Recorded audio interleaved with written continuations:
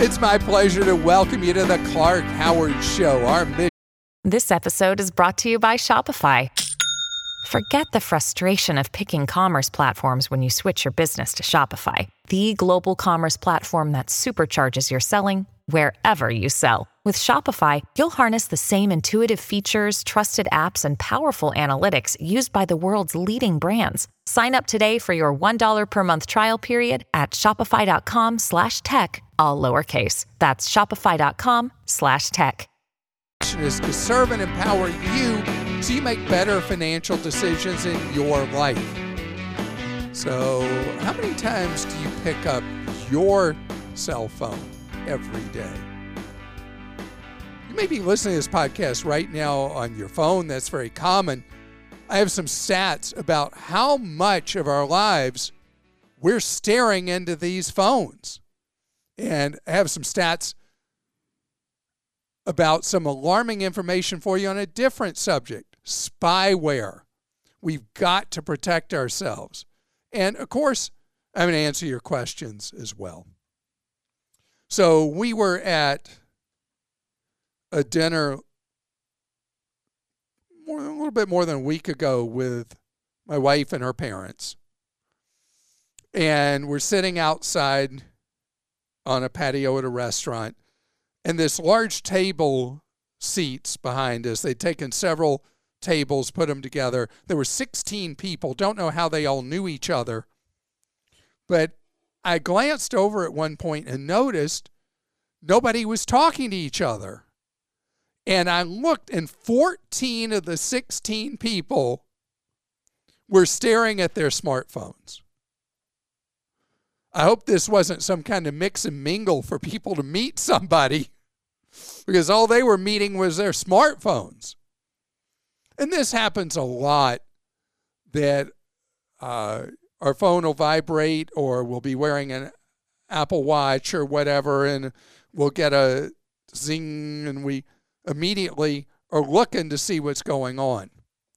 Well, this is becoming a thing that we are really disconnecting from where we are right at that moment because of what's going on with our phones. And according to research by Assurian, I think that's how you say their name. They're the people that charge those expensive insurance policies for phones.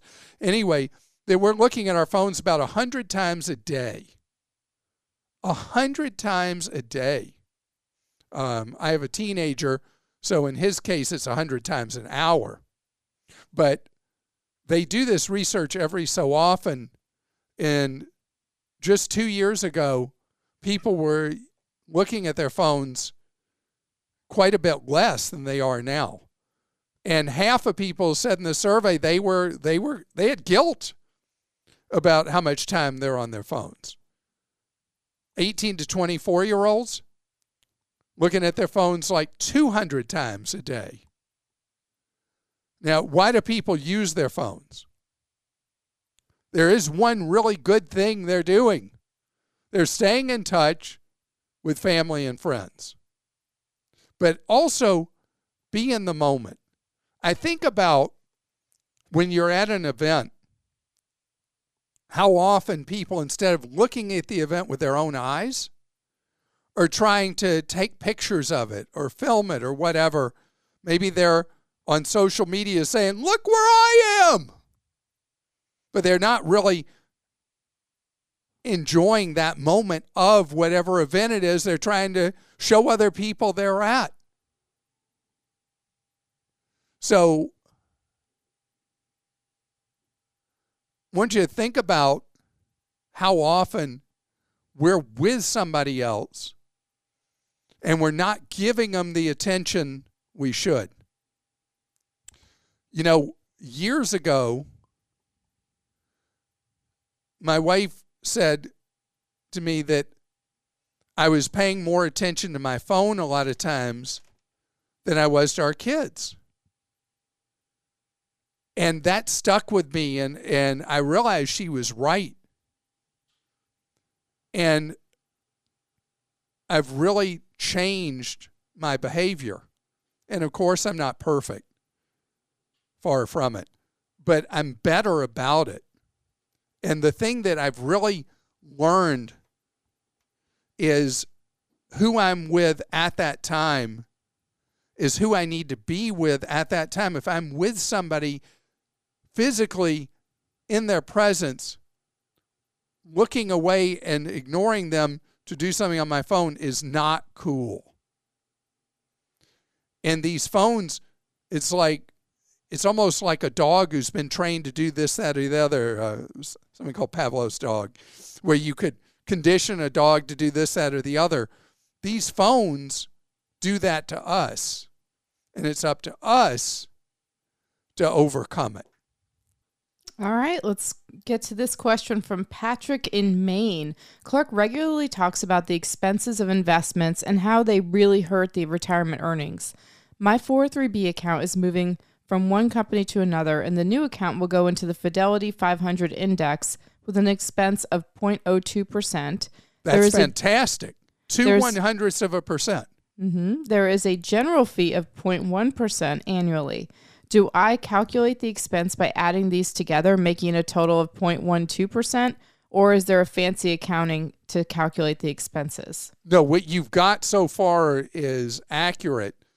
What I want you to know is that administrator may be charging you other fees in addition to it that they are required to make available to you at your request or at a minimum 4 times a year.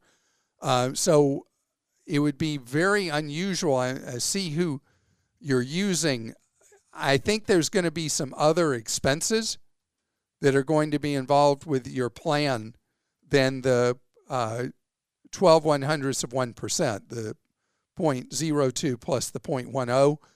But you're well on your way to a better than typical 403B because the expenses of the investments are so low.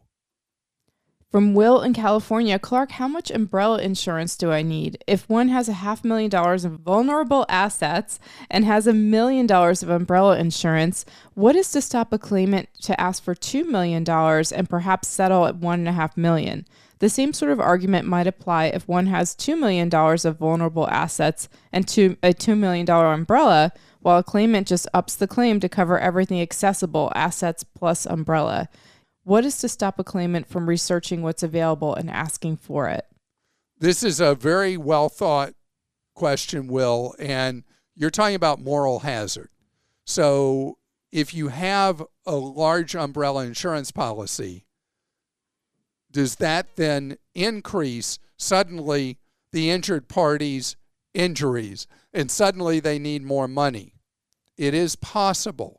But the purpose of the umbrella policy is to give you a shield against getting wiped out.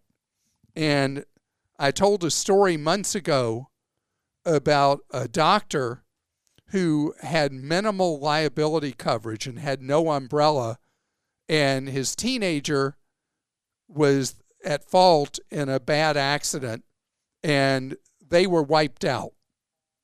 I mean, they were completely wiped out because they did not have adequate, even basic liability coverage, much less having an umbrella. The fact that it was a doctor is an additional factor of risk because your profession you're in is a signal to a lawyer that a case may be worth more money. But you cannot prevent or insure against every possibility. But in that case, the doctor not having any adequate liability insurance or an umbrella left the doctor's finances devastated. In your case, you've worked hard to develop $500,000 in assets, as an example. And so having a minimum umbrella insurance policy of $1 million is a great idea. And as your wealth goes up, so should your umbrella policy. And yes, there is the possibility that that makes the lawyer just think a bigger target. But usually they're not going past what your insurance is, protecting the assets that you've worked so hard to build up. From Chase in New Mexico, my wife's 401k says there is a withdrawal fee of $55 and a final distribution fee of $55. Once she's 59 and a half and can withdraw money, will she get hit with a fee for every withdrawal? This seems like a massive tax.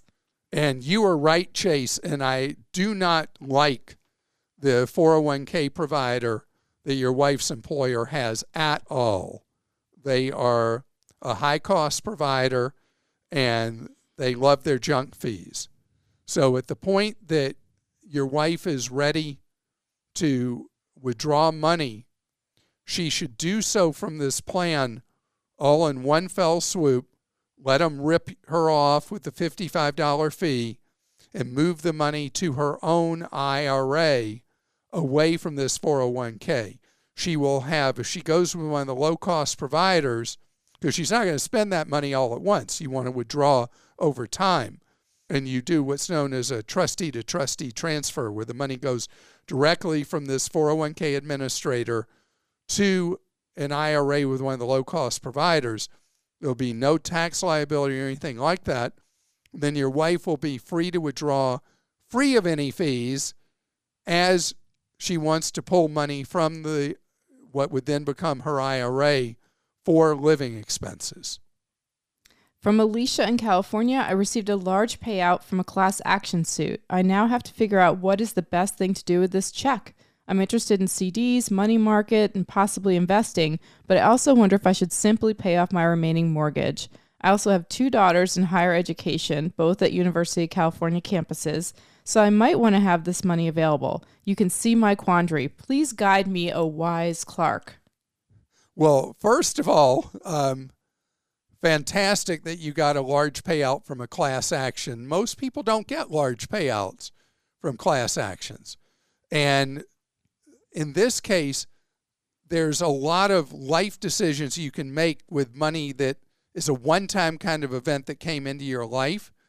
I would really like you to go sit down with a fee-only fiduciary financial planner and go through all the endless series of questions they'll ask about your goals, your priorities, your current situation, and when you plan to retire and all that.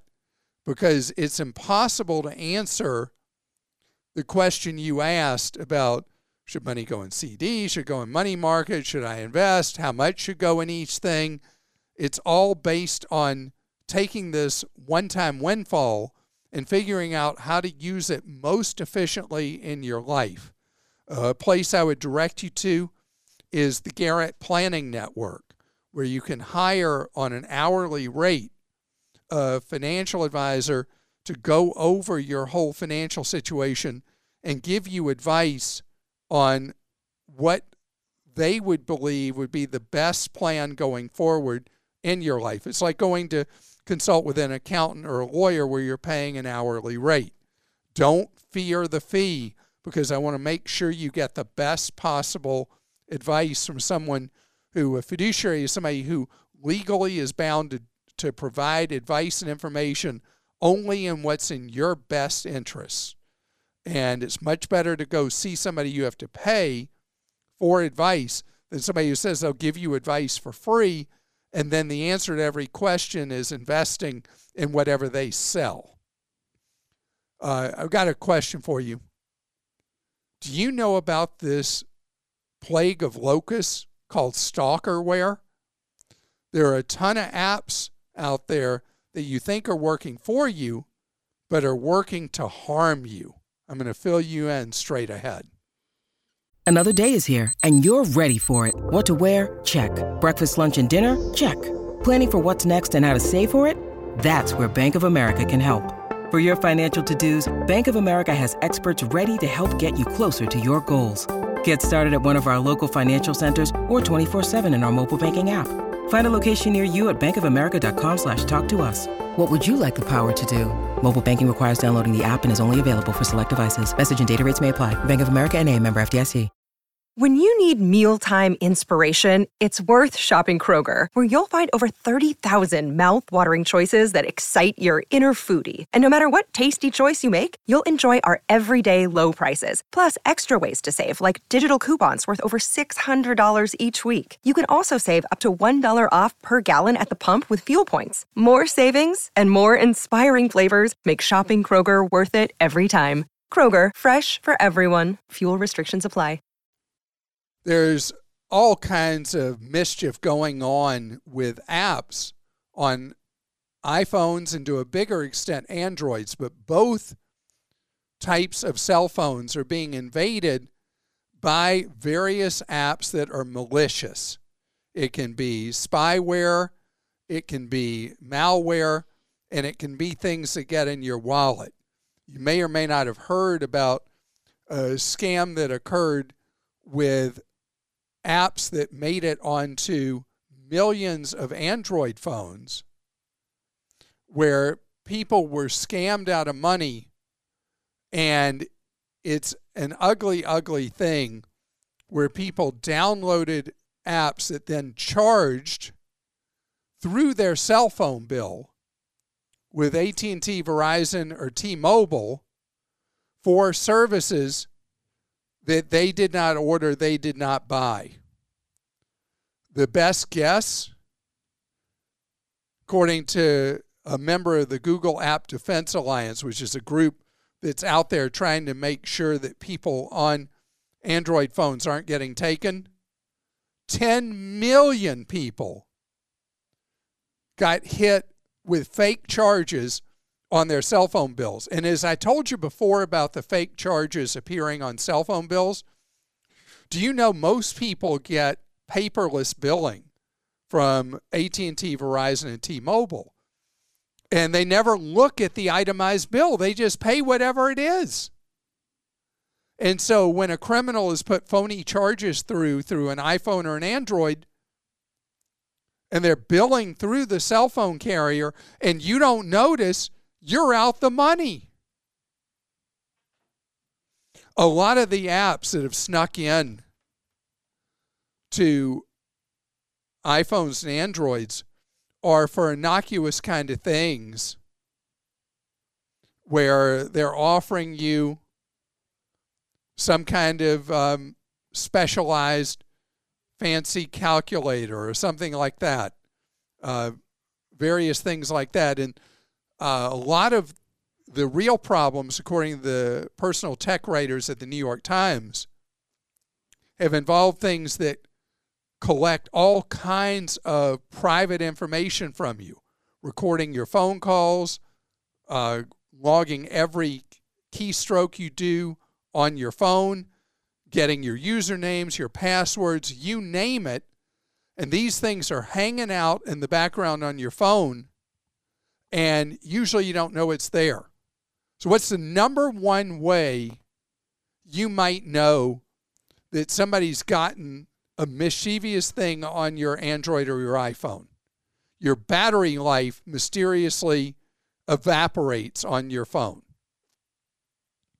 Very possible then that you've got something on there that is a rogue app or function that is there to steal information from you all the time.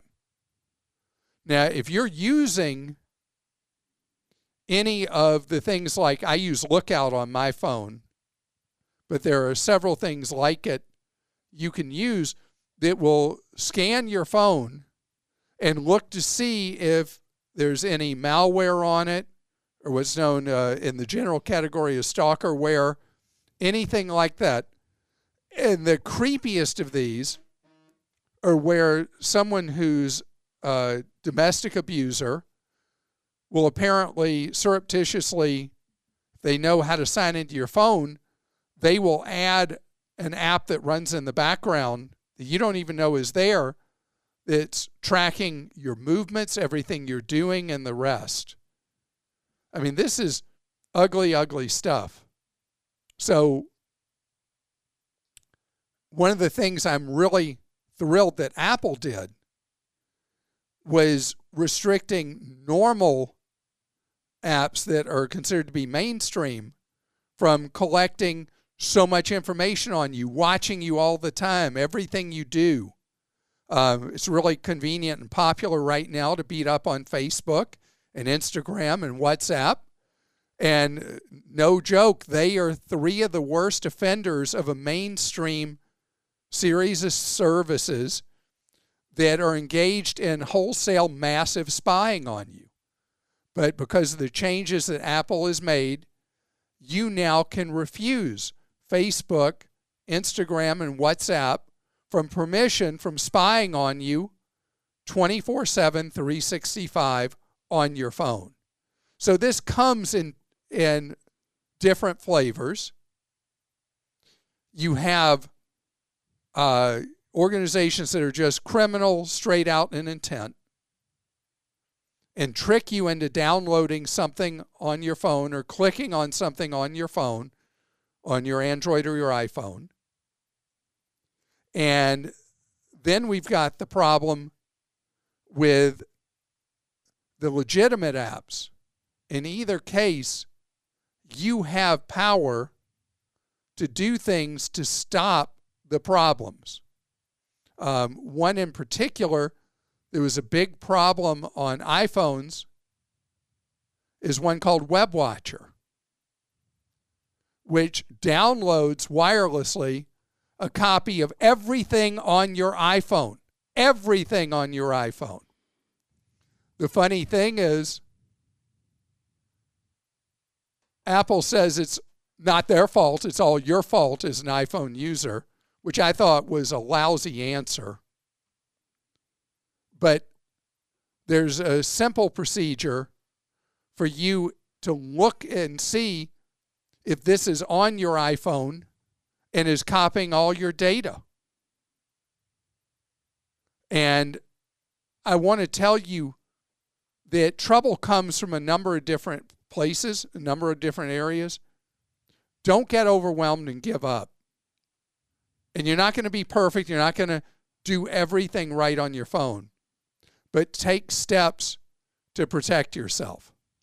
Most important thing to remove Stalkerware is for you to do the updates when they're offered by Apple and when they're offered by Google. That's the number one thing you can do. And do not download an app that promises you're going to win a prize or anything like that. Because instead of you making money, you're going to be losing money. Krista? This question is from Judy in Georgia. My Verizon cell phone has a virtual SIM. Are virtual SIMs as vulnerable to hacking as a SIM card? Yes, they are, Judy, because it's not the physical SIM that leads to the hijacking of your service. So what somebody's after, Judy, is they're after your two-factor authentication. So the key to making SIM hijacking work is where they convince, in your case, Verizon, in my case, T-Mobile, and somebody else's AT&T, that they convince the cell phone carrier that they're dealing with you, talking to you, and that you're moving your service, and they kidnap your service. So whether the SIM is a virtual or a physical, it does not actually do anything about the problem with SIM hijacking. And this question is from David in Ohio. We're selling our house and planning to build, which will take about a year given current conditions. I get to enjoy living with my in-laws during this time. We'll net about $650,000 from the sale, which we will put into building the new house. Where can we keep this cash during the year-long build to keep it safe and FDIC insured, given the $250,000 FDIC limit? Would 3 accounts at the same bank each have its own limit, or does only one limit apply to all our accounts at each institution? There are ways you can title accounts differently at a single institution that will stretch the 250, but a lot of times you'll be given advice by somebody well-intentioned at a bank branch that will not meet the requirements for multiplying the $250,000 of FDIC coverage. You can either open at multiple online banks accounts with no more, let's say, than $240,000 to cover whatever interest you might earn over the next year, and you'll earn more at online banks than you'll earn at a traditional physical bank on the money. But if you're not really concerned that much about what you'll earn, particularly over the next year, you just want to make sure the money is safe, there's a process called CDARS, the website CDARS.com, where it's a registry where they handle opening accounts for you with multiple financial institutions so that every dollar you have is FDIC insured. They've changed the name of CDARS to IntraFi, but it's the same thing, and you can reach it by going to CDARS, CDARS.com. From Jean in Ohio, I get so much political mail and surveys, and I've been putting them in file 13. Oh yes, they all want money too. Do these surveys mean anything? Does anyone really read them? If one contributes to support their cause, does the money really go to where it's meant to go? So, Jean, when you get those political surveys, just read how the questions are worded. The questions are worded in a way that they're designed to infuriate you, create fear in you, and create a sense of urgency in you, so you will give to the candidate or the dark money pool or whatever they're collecting money for. It is just a fundraising strategy, and no one ever looks at your responses to any of those questions. Does the money go where it's meant to go?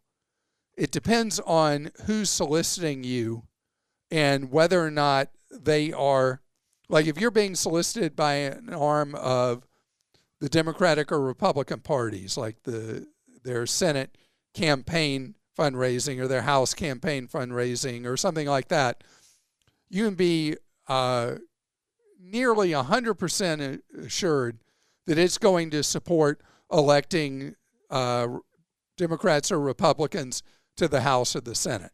I mean, it really depends on who's asking for it. And there are so many organizations that are, when I say dark money, they're able to collect essentially unlimited sums of money and use them in political attack ads however they wish, whatever way they wish. And you don't have any control over that at all if you give. What I recommend is if there's a particular candidate who's running for office that you really like, you really feel confident in him or her, you're glad that they are running for office or already your elected official, give money to that individual's campaign for office, and you'll know it's going to fund their run for higher office or the one they're running for re-election for. And I want to thank you for joining us for this episode. Don't forget, you can win my money. Check out our contest at clarkdeals.com/contest. I'm giving away cold, hard cash for you to spend any way you want.